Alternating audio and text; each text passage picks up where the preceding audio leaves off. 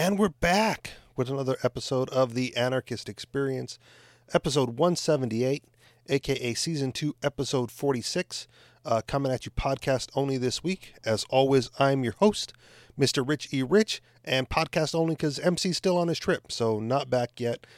So you know what that means. Another rousing edition of Richie Rich Reads the News. Before we get into that, though, let me just briefly say, if I sound a little bit out of sorts, it's because I am a little bit out of sorts. Earlier this week, Wednesday, in fact, I record on Saturday. Wednesday of this week, I went back in for surgery to take the rod out of my leg from the accident that I had a few years ago. So I am in a significant amount of discomfort and a moderate amount of pain, and my voice is a little off from what it usually is. So if you're not used to that, that's the reason why. If you can tolerate it, please do. I'm going to do my best to make it through the news, but I'm also, not really all here at all right now. So I'll do my best to get through it, to get you guys, the content that you love, or don't even bother listening to, whatever the case may be. So if I don't give you the commentary that you're used to, I apologize, and tune in next week. Hopefully it'll be a better show then. So let's get right into the headlines. Headline: There's no such thing as the will of the people. Headline: Why do some libertarians support Social Security? Headline: London mayor wants a car ban since regulating guns and knives failed. Headline: Los Angeles is the first in U.S. to install intrusive subway security. All riders will volunteer. Headline: Amish Uber shows that entrepreneurship is contagious. Headline: Puerto Rico hurricane donations found rotting in parking lot. And finally, headline: No, Medicare for all is still not plausible. All right, so let's just go right from the top. First headline: There's no such thing as the will of the people, from Don Boudreaux, because it mentions his age in here. Reading in: I'll soon turn 60 years old and can attest to the truth of the adage that with age comes wisdom, at least more wisdom than is available in one's youth. I can attest also that those of us in or beyond our 7th decade feel authorized to share this wisdom with others, even when others have no desire to receive it, and so I share. One insight that has grown increasingly keen as I've aged is that humanity is far more diverse than at first it seems. Although there's an undeniable human nature at the foundation of our common humanity, each individual builds upon this foundation an edifice of his or her own distinct personality. This edifice consists of unique preferences, passions, perspectives, hopes, anxieties, and things held sacred. And there are as many different personalities as there are individuals. Declaring that Americans want greater access to health care raises many more questions than it answers. These differences are ignored whenever we make statements about group preferences, such as Americans want greater access to health care. Does your neighbor want the exact quantum of additional health care that you want? Is she willing to pay the same price you are for this additional care? And is it likely that the particular kind of additional health care that she most wants, say obstetrics and dermatology, are identical to the kinds that you want? Because the answer to these questions is no, declaring that Americans want greater access to health care raises many more questions than it answers. The reality, in turn, means that dangers lurk when declarations such as this one prompt government to make policies. Voting doesn't solve this problem. A common response to such skepticism of government action is that the correct mix of policy details is discovered by the democratic process. How unwise. Forget that, as experience shows, government policy making is often driven by interest group pressures rather than by the will of the people. Instead, recognize that there's no such thing as the will of the people. Wisdom counsels us to beware of calls to replace individual decision-making with group decision-making. Suppose that you prefer to have 1,000 fewer of your tax dollars spent on health care in order to have 1,000 more spent on national defense, while I have the opposite preference. What's the correct policy? What's the will of the two of us collectively? There is no obviously correct answer. Now add your cousin to our small group. Suppose that he prefers to have 10 fewer of his dollars spent on healthcare and 10 more spent on defense. Suppose also that we three vote on the matter.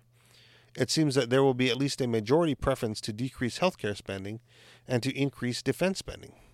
But maybe not. You want defense spending to rise by 1,000, while your cousin wants it to rise by only 10.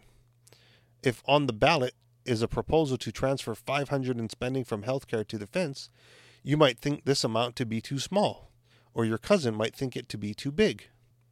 Thus, one or both of you might vote against the measure. So I ask again, what is the will of this group? The answer is that such a will doesn't exist. Each of these three unique individuals has a will, but the group does not. And if a group of only 3 people has no collective will, surely a group of 325 million people has no such will. Wisdom, therefore, counsels us to beware of calls to replace individual decision-making with group decision-making. End of the article. I think this article cuts to the core of what it truly means to, be an anarchist, or to live that anarchist philosophy and lifestyle. And that's because as an anarchist, right, and hopefully you are, one too, you don't try to control other people or tell anyone else what to do with their lives, right? And you certainly don't use the control mechanism of the state to force people to do things against their individual will. And that separates us from, the left, the right, the statists out there, is the fact that they're willing to grab, the guns of the state, the violence of government, to force us to act against our own individual interest, against our own individual will, and to do things on behalf of their individual will, which they disguise as, the will of the collective or the will of the people. Right? It's never the will of the people. It's them convincing the people, or coercing the people into believing that, so that they can use their individual will to get what they want. And if you can recognize that that's what they're doing, to try to get you to go along with their policies, well, then at least you can, mount up some sort of resistance against them and fight back and fight for, your individual will. So as long as, what you want to do doesn't infringe upon the rights and liberties of another person. And voting is brought up in the article, and I've been a non-voting anarchist from the beginning of time. I've never cast a vote in a political election, but I do have libertarian friends, right, who are okay with voting and running for office, and they would say, like, I vote in self-defense of my liberties, and to protect my rights. I go, well, there's never a policy, that comes up to vote, or a politician that represents you 100%, right? So every time you cast a vote, you're still, granting credence to a system that allows those individuals elected into office to impose their will onto other people. And I personally think that it's important to not cast that vote, to remain free of that system, to not give any credence, or any credence, like I said, to that system, by participating in it, right? Like you don't participate in the system and then say, well, no, the system shouldn't have an effect on people. You don't participate in the system and then point out the flaws of that system and the reason why you don't participate. So the voting libertarians who cast a vote for more freedom, they should just, protest, right? Like take a stand and say no, I will not allow you to infringe upon my freedoms. Even though you cast a vote, even though the politician says so, right? If even though it's not as a big deal as much as it once was, but the whole war on drugs, right? It's getting legalized in a lot more places. Good, thanks to the vote, right? But the true anarchists, the true rebels, are the ones who said, no, I'm not going to vote, for a politician to give me the right to smoke weed or to do my drugs. I'm just going to do it anyway, right? Your legislation, your laws, your rules don't affect my behavior. I will do what I want anyway. I will consume what I want anyway. I will find other ways to get what I want into my body. And damn you and your laws who try to prevent me, and damn you and your legislation who tries to stop me and alter my behavior, right? I am one, as dangerous as it is, right, who still manages to like text and drive, right? And the only difference for me is, that I now have to take my eyes off the road a little bit more in order to do it, right? Because before, when it wasn't illegal or wasn't against the rules and it wasn't a violation to do so, I would just, put my phone up on top of the steering wheel where I could see the road and, like a heads up display. I could see the road and I could see the phone and I could text and not take my eyes off the road one little bit because I could see everything ahead of me. But now, I gotta put that shit down by the console or in my lap or whatever, making it more dangerous than it ever was in order to do it. But I still do it, right? Their laws, their rules, their legislations doesn't affect my behavior. I still get done what I need to get done. All it does is make it harder for me to do safely, but that doesn't stop me from doing it at all. If they were to lax their rules and legislation, that I would still do it anyway, right? So it's not, and I'm not going to be begging a politician, please, oh please, relax the rules and put you in office and I'll vote for you if only you'll let me do this. No, I'll do it anyway, and damn the consequences that come along with it. Because I'm not going to beg for permission to do something, and I'm not going to, bow down and say and grant them the authority to tell me what I can and cannot do, right? And give like I said, credibility to that system to let them have that control over me. Moving on, because why not? Headline: Why do some libertarians support Social Security? Speaking of libertarians, and policies and whatnot. Into the article. For the life of me, I cannot understand why some libertarians support Social Security. Why do they call for fixing and reforming it instead of abolishing it? What gives with that? Don't libertarians oppose socialism? Libertarians certainly are not hesitating, to criticize the Democrat Party's new congressional nominee, Alexandria Ocasio-Cortez, for being a democratic socialist. The same goes for her political mentor, U.S. Senator Bernie Sanders, who has long labeled himself a socialist. Indeed, libertarians have recently been pointing out and criticizing the destructive consequences of socialism in countries like Venezuela and Nicaragua, not to mention Cuba and North Korea. Why then defend Social Security and come up with ways to fix or reform it? Isn't holding contradictory positions what the term cognitive dissonance is all about? Libertarians understand that Social Security is a socialist program. It uses the force of the state to take money from one person to whom it belongs and transfer it to a person to whom it does not belong. That's classical socialism. It's a perfect embodiment of the Marxian principle, from each according to his ability to each according to his need. Libertarians also know that the idea of Social Security originated among socialists in Germany around the turn of the 20th century. It was never part of America's founding political economic system. It was adopted in the 1930s as part of President Franklin Roosevelt's economic revolution, which transformed the federal government into a paternalistic welfare state. Many Social Security recipients have convinced themselves that they are simply getting their money back from Social Security. But libertarians know that this isn't true. From the very beginning, Social Security was set up as a welfare program for the elderly, no different from food stamps or any other welfare program. In fact, speaking of food stamps, my hunch is that most, if not all, libertarians would not hesitate to call the abolition of that particular welfare state program, just as they wouldn't hesitate to call for the repeal of drug war or minimum wage. Why the different treatment for Social Security? Why not call for the abolition of food stamps and Social Security, and, for that matter, all other welfare state programs? Some libertarians want to reform Social Security by having the state force people to put their money into government-approved retirement accounts that invest in the stock market. They point to former Chilean military dictator Augusto Pinochet, who along with the CIA destroyed Chile's democratic political system in 1973 as their model for such a plan. But isn't that just economic fascism? a type of system that ostensibly respects the institution of private property, but at the same time places it under government control and regulation? It certainly shouldn't surprise anyone that Pinochet supported a system based on economic fascism.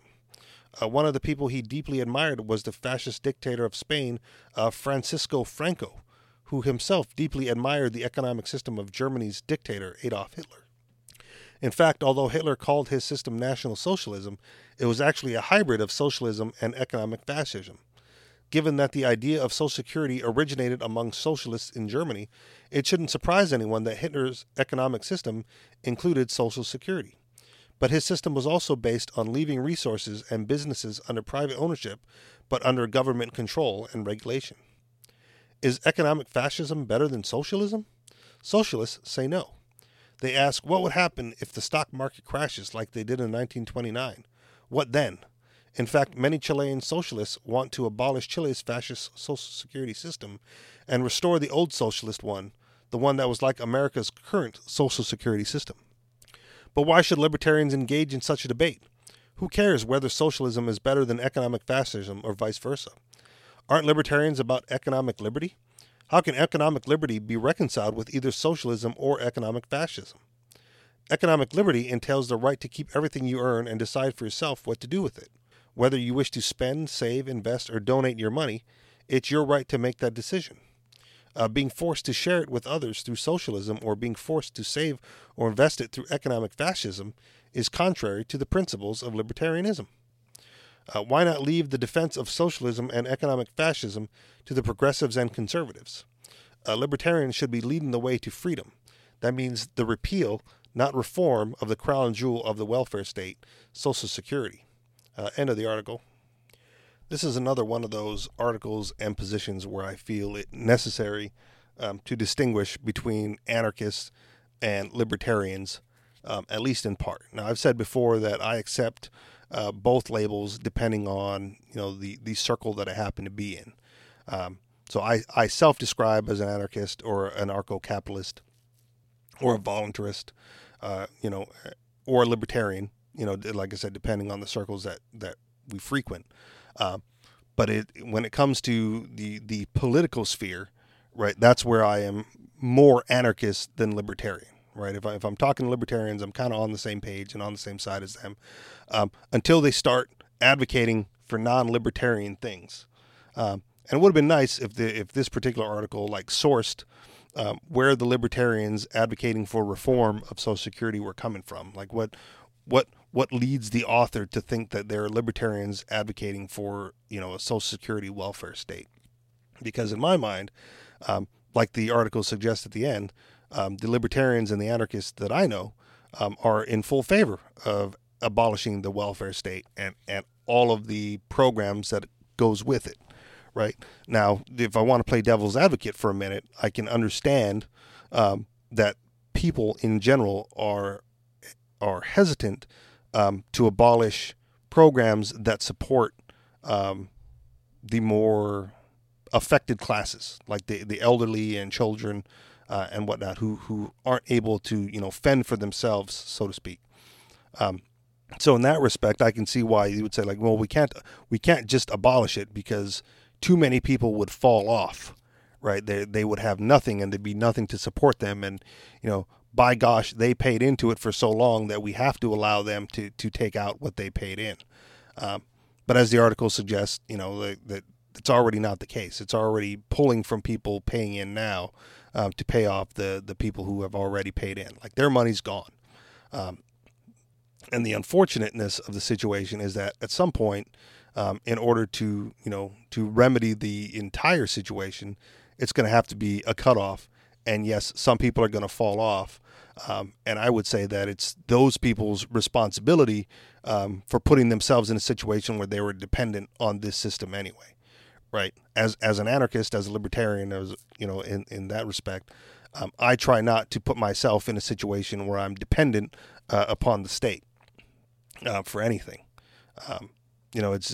Sometimes it happens, and you deal with the consequences. But I don't feel like my retirement savings is going to be dependent on Social Security, right?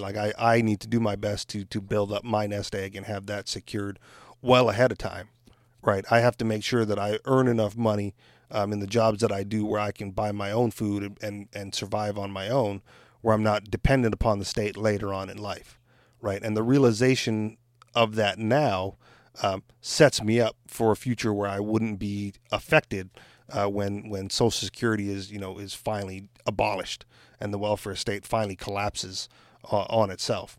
And I think it's the responsibility of the individuals, existing now, to prepare themselves for that inevitability down the line. Just as it was the responsibility of people currently on that system and on those welfare programs to do so, and that their failure should not affect me and my future, right? Like I shouldn't have my money stolen because they failed to plan accordingly for theirs. Even though they're feeble and weak and disabled and like I said, the lesser capable members of society, I guess is the best way to put it, to fend for themselves, that shouldn't burden me with the responsibility of their care and their financial situation. So I am not one of those libertarians that is advocating, for the reform of Social Security. I'd say, damn it, take the whole system down with it. At the same time, much like the author suggests, but I at least have an understanding of where they're coming from. I just don't agree with it. Right? You want to take care of old people. Set something up where they have a fallback, because there's also an understanding now, right, that Social Security isn't going to go away overnight. We'd like to see it abolished immediately, but we understand that that's not going to happen. So now would be the time to set up, the agorist charitable programs to take care of those people so that we can abolish it and still have something there for those people who want to take care of the feeble and the elderly and, the weak.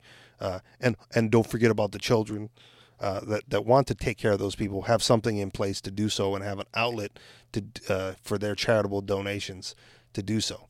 Like those things should be up and running already, so that when the inevitable comes crashing down, we don't have to worry about those people and those members of society being cared for, because we know that they will be taken care of through the voluntary contributions of willing participants, not the involuntary extraction of wealth from those who don't care. Moving on.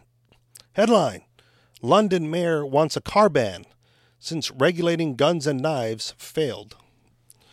The mayor of the ever-increasingly violent city of London is now seeking a ban on cars in certain areas after a car attack.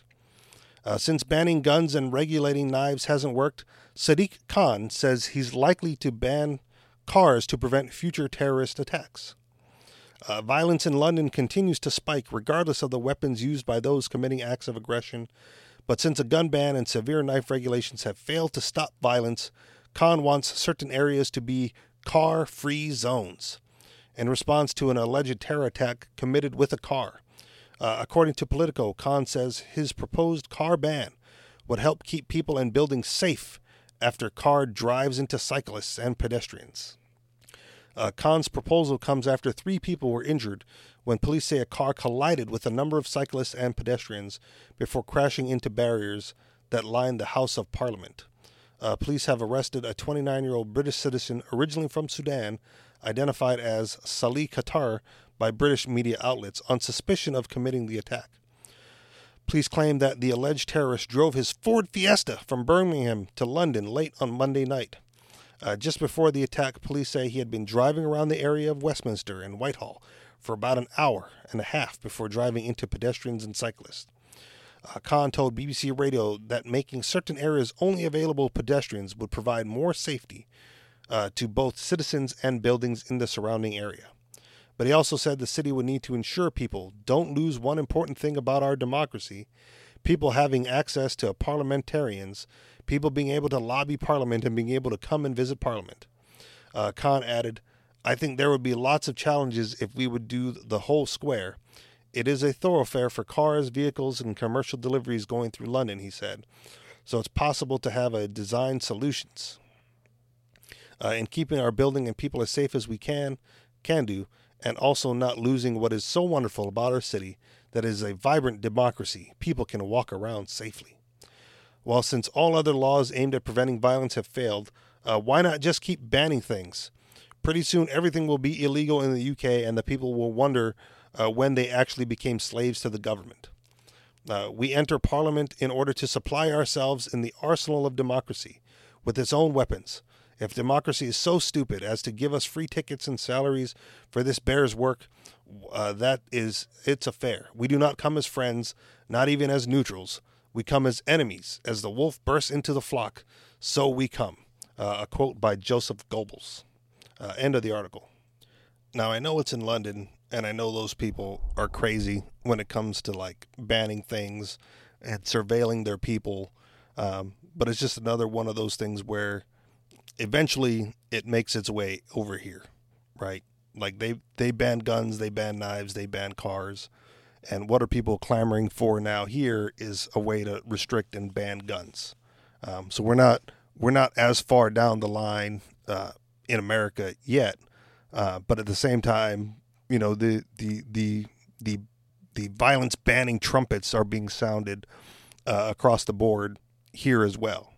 And whereas they're not banning guns completely here, you know, there's restrictions on the types of guns, you know, the magazine capacities, you know, the accessories that you can have with it. So the members of the state, you know, of the state class, I'll call it, are always looking for ways to restrict the freedoms of the people or the regular class. And the quote at the end of the article from Goebbels, right, is another highlight of what's wrong with democracy, and calls back to the first article we read, which is, you know, why there can be no collective will of the people. Because at some point, you know, even with the Goebbels quote, they admitted it, right? The system of democracy and of that governmental structure is set up in a way for one group of people to take control, to take power, and to wield that power over others. And in their case, you know, it was to take it over and wield it violently against one, you know, certain groups of people or one specific group of people. And from the anarchist perspective, right, from my perspective, that system shouldn't even be available to anybody to take over, right? There should be no government, there should be no state apparatus that one group of people can take control over and use to wield power and force another group of people to do what they wish. It shouldn't exist. So when we call for, you know, the abolition, when we call for the abolition of the state and for the governmental structure, it's for that very reason, right? Because we don't want there to be a control apparatus for anyone to control. We want individual people to operate, you know, voluntarily with each other, you know, through trade and through commerce and, you know, through all that other voluntary interactions. And if violence breaks out, then there'll be a way to deal with that. But we don't want that to be the norm. We don't want that to be a guarantee part of society, right? Like there, you know, I've said before, under anything but anarchy, you know, violence is a guarantee, right? If you have democracy, you're wielding, you know, power and violence over another group of people. Same with the republic, same with fascism, same with socialism. It's always power and control of one group over the rest. With anarchy, there's no guarantee that it'll be peaceful, 100% peaceful, but there's also no guarantee, you know, there's no violence built into the system. So there's no guarantee of violence in an anarchist system. So it's the only system in which peace is even possible because it's the only system that doesn't guarantee violence at some level. Now, do I believe in you know, a utopic system where it's going to be peaceful all the time and no violence and everyone's just, you know, getting along all hunky-dory? Absolutely not. But it's the only one with the possibility because it's the only one without that built-in structure. And what they got going on in Britain is so outrageous. You know, Britain, London, you know, UK, whatever, is so outrageous that, you know, the control over the people is so great. And because at every turn the people are constantly and consistently being disarmed, they're losing all their ways and all their mechanisms for fighting back against the state. because they just can't do it, right? They take away your guns, you can't shoot back. They take away your knives, you can't fight back. Now they're taking away your cars, so you can't even run them down. All for the protection, against terrorism and terrorists and all this other nonsense. But it's just another mechanism of control to keep the people in line, to keep the slaves in order, as opposed to letting people be free to make decisions and being free to to care for their own lives, be responsible for their own safety and choices in life. And it's just nonsense all the way around. Moving on. Los Angeles is first in U.S. to install intrusive subway security. All riders will volunteer. See, here's another one. I'll get into it in a minute, but here's another one where it's mission creep. And I saw another headline regarding the same topic, which is basically the conspiracy theorists were right.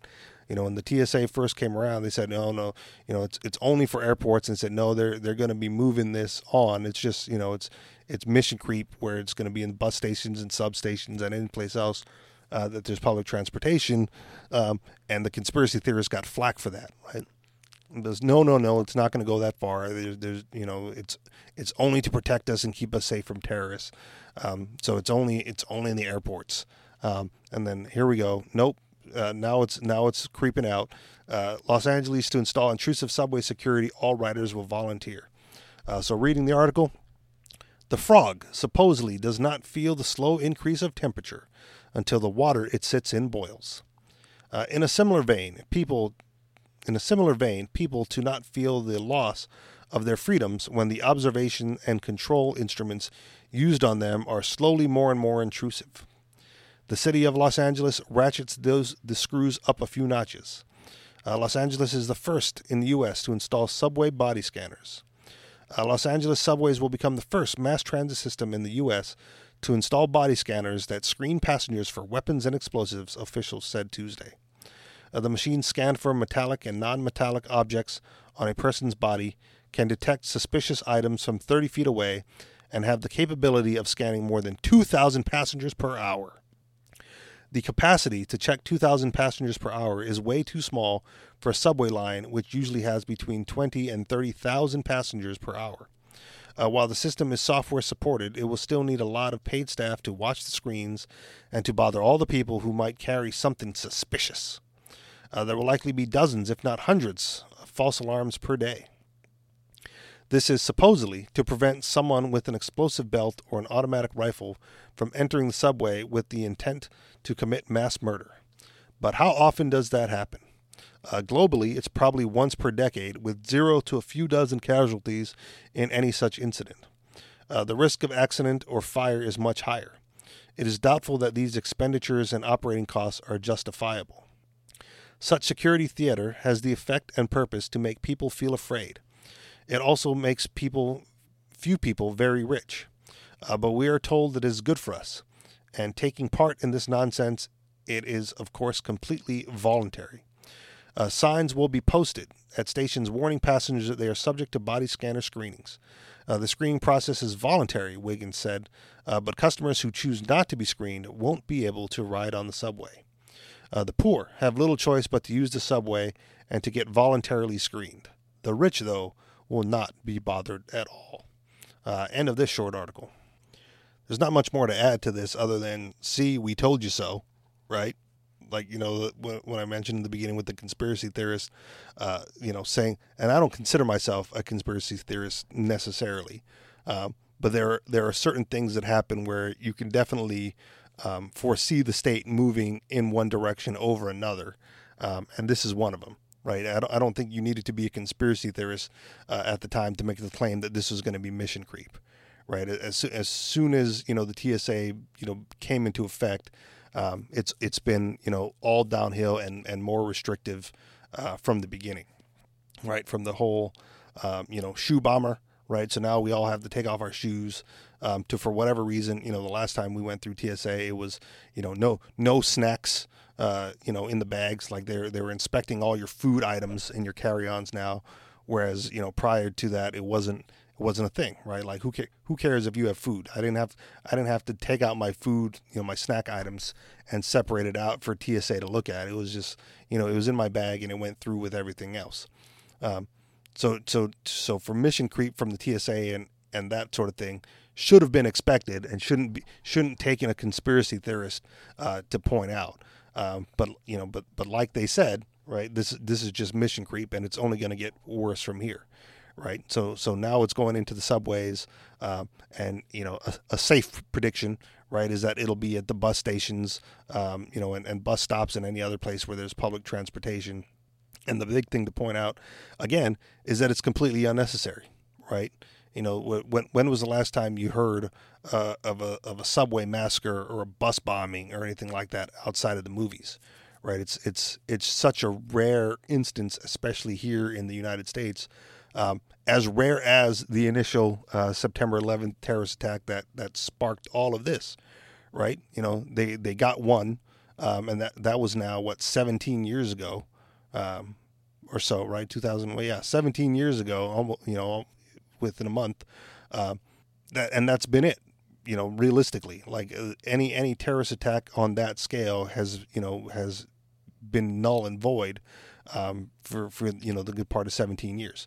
So the fact that all of a sudden we need to move that type of security to where it's even less likely to occur, number one, is again just mission creep as far as an encroachment on freedoms and removing individual rights and liberties, and more towards controlling the population and getting people used to having these types of agencies and this type of control over their regular everyday movement.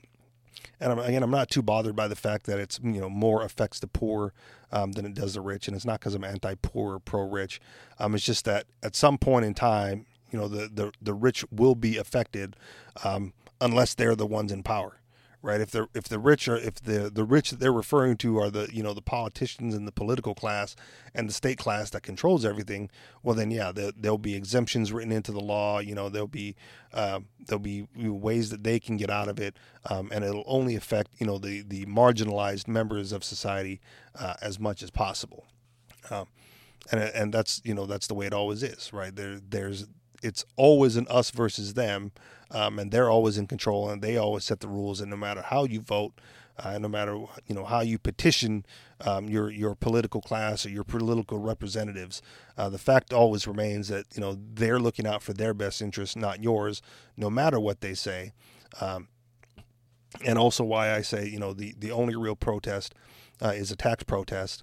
And it goes back to some of the earlier articles, and what can you do to rise up and fight against this? And the only thing that really works is to withhold your money, right? Withhold your money, withhold your funding. Don't let them have it, and be vocal about it to enroll others into getting on board with you on that.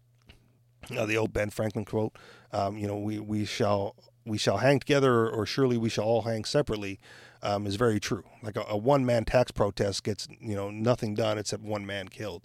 But a society-wide tax protest or a society-wide refusal to comply, right? Lets the powers that be know that there's resistance coming. That that we the people, for lack of a better term, aren't going to be taking it anymore. And it's not a collective will thing, right? It's a collective agreement, a voluntary arrangement amongst people to use that collectivizing to their benefit, right? Like individual rights are what they are. But at some point, if you're going to take on, the massive conglomerate of the state, you have to band together. And I don't want to conflate banding together and voluntarily associating with your neighbors with the goal of defending your individual rights and liberties, the same as ganging up or grouping together or collectivizing, insofar as that those tools are used to infringe upon the rights of other people. Right? It's okay to band together and to team up with your neighbors for collective defensive purposes and to defend your rights. But when you collectivize in a manner that infringes upon the rights of other people, that's when it denotes that negative connotation in my mind. That's all. Moving on. I'm going to do my best to fill out the hour, but I'm losing steam, and I got 3 more articles to go, and at this point, about 25 more minutes of content to produce for y'all. So bear with me. Here we go. Amish Uber shows that entrepreneurship is contagious. The ride-sharing economy seems to know no bounds. From bike sharing to platforms that pair riders with drivers who accept cryptocurrency to the most recent trend of motorized scooters, there seems to be something for everyone. But now, this service has entered a whole new market and is being extended to include even those who are religiously opposed to the technology that brought consumers and ride-sharing economy in the first place, proving just how influential this burgeoning sector really is. Amish Uber. On the surface, the Amish do not seem like the ideal target audience for ride-sharing apps. For starters, while some have embraced modern technology, many still do not use smartphones, making the entire model of ordering a ride via your smartphone completely useless. And if handheld electronics are out of the question, you can probably imagine what the stance is on automobiles. Even so, this prohibition of electricity and modern conveniences hasn't stopped one member of the Amish community from capitalizing on the popularity and success of ride-sharing platforms like Uber. While this might not seem like the most cutting-edge venture, business is booming, and both locals and tourists are flocking to use Amish Uber. Even without having ever first-hand experience with Uber, Timothy Hostetler stood in awe of the business model. Hailing from the town of Cologne, Michigan, a small Amish community comprising of only 1,200 residents, Hostetler was inspired by this modern application of the entrepreneurial spirit and how quickly it caught on with consumers around the globe. Of course, neither Uber nor Lyft services the Cologne area for obvious reasons, but this has left a void in the market for transportation, one that Hostetler is all too happy to fill. Enamored as Hostetler was with this model, he was inspired to bring this type of service to his town, and like any great entrepreneur, he saw an opportunity to earn some money with his own version of the service. To be sure, Amish Uber, as he calls it, does not offer car rides to its users. But just as Uber drivers use their own car to transport riders from one location to another, Hostetler uses his own personal horse and buggy to provide Cologne residents and tourists with safe rides to their destination of choice. And it's precisely this utilization of personal property that has led to the creation of the term sharing economy in the first place. Anyone looking to use his services needn't download an app because Hostetler doesn't even own a phone. Instead, interested consumers need only flag him and his horse down and pay the $5 flat fee he requires. And while this might not seem like the most cutting-edge venture, business is booming, and both locals and tourists are flocking to use Amish Uber. So much so that Hostetler has recently found himself the subject of many news stories. Speaking to a local news outlet, Hostetler excitedly said, Uber is a cool thing. Every single year, something new comes in, and Uber is hot right now. So we have the Amish Uber. To clarify, Amish Uber has no official affiliation with the giant of ride-sharing world. And in our age of intellectual property protectionism, it is only a matter of time until the company demands that he stop using their name altogether. But the fact that Hostetler adopted the name Uber speaks volumes of the runaway success, the entire sharing economy sector and its impact on the world. Entrepreneurship is universal. Let's be honest. Aside from the self-ownership aspect, physically hailing a ride rather than ordering a car via smartphone app sounds a lot like basic taxicab model that has been in existence for decades. But for as long as the cab industry has been around, it did very little to inspire entrepreneurs in remote communities like Cologne.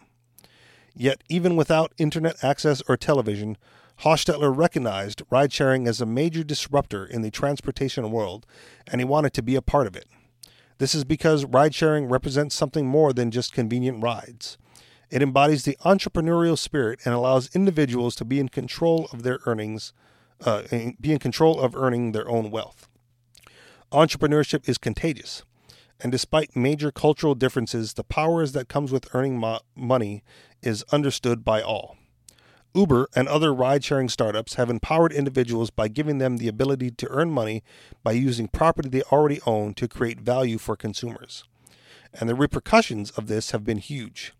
Those who suddenly find themselves unemployed are able to provide a temporary financial safety net by using their cars to quickly earn money while they job hunt.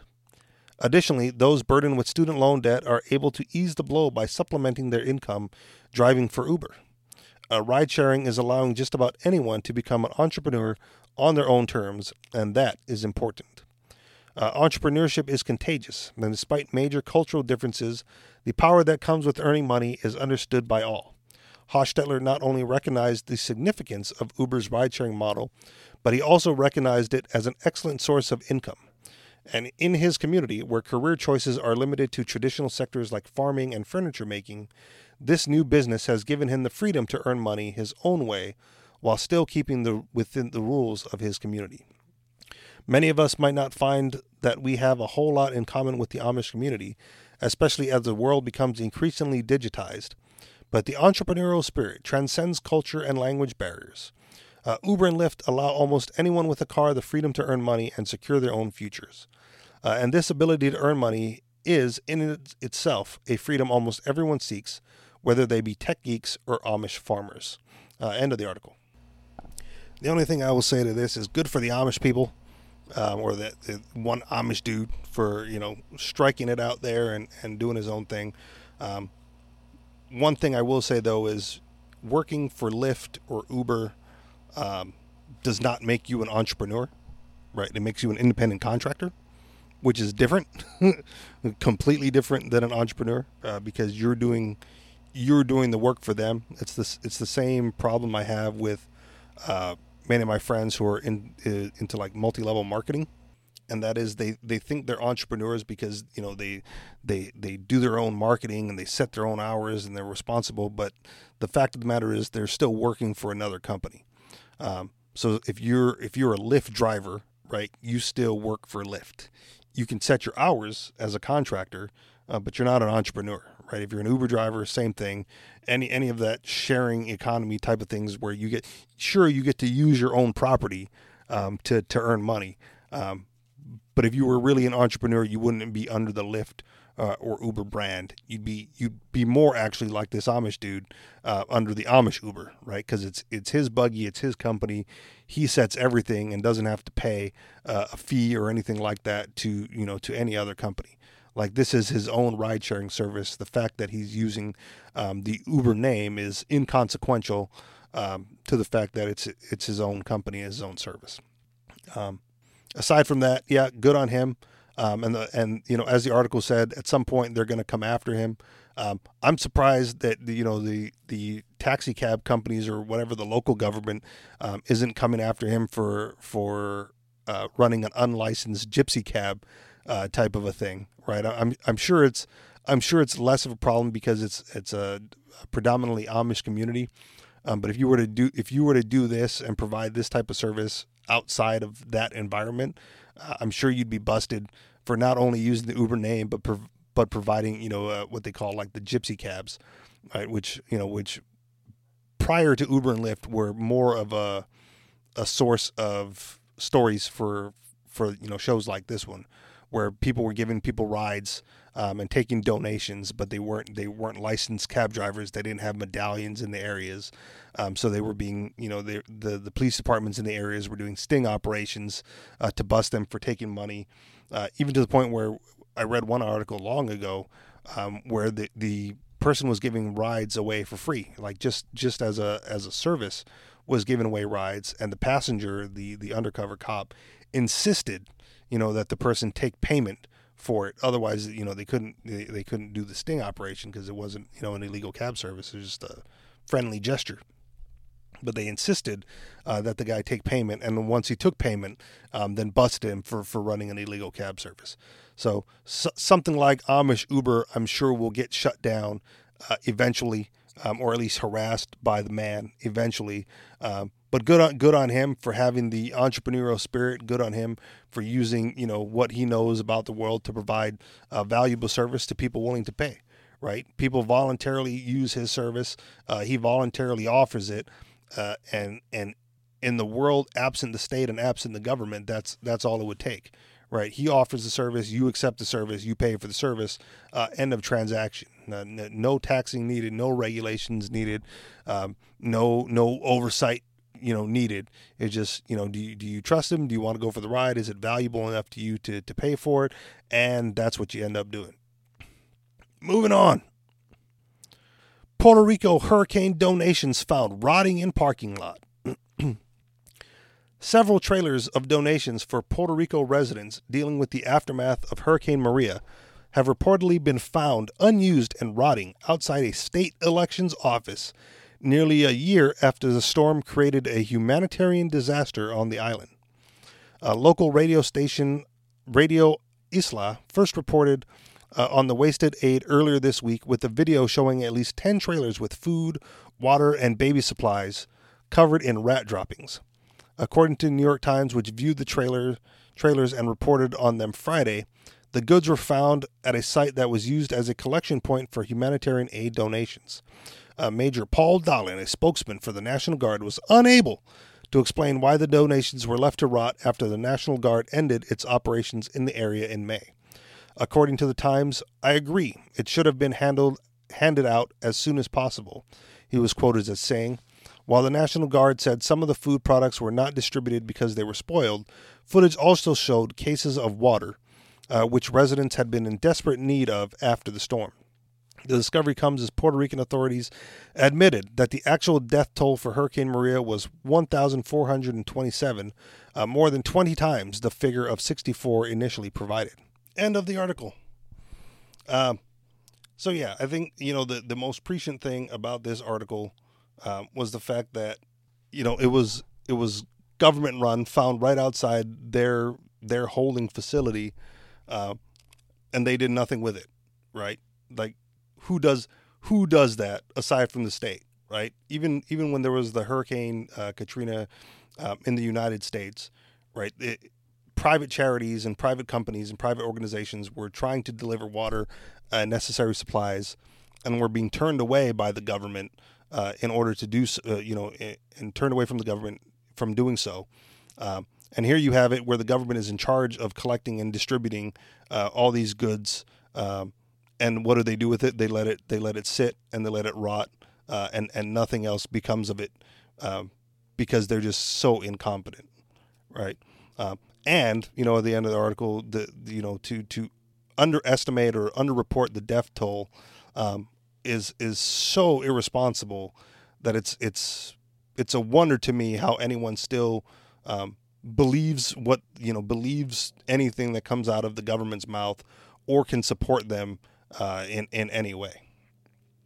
All right, last article. Moving on. Hopefully with enough to finish it. No, Medicare for all is still not plausible. Last week, left-wing politicians, activists, and columnists gleefully rejoiced that they had unlocked the easy path to single-payer health care in America.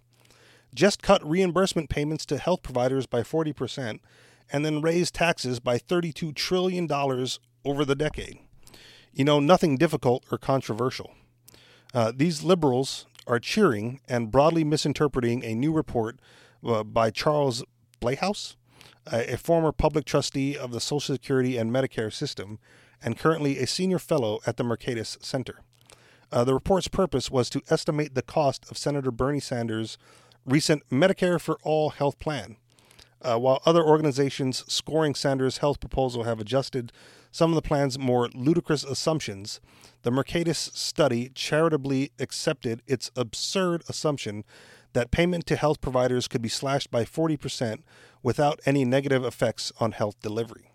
What they think, the report says. Mr. Blehaus estimates that in the fantasy world of this proposal, projected national health spending over the 2022 to 2031 period would dip from $60 trillion to $58 trillion.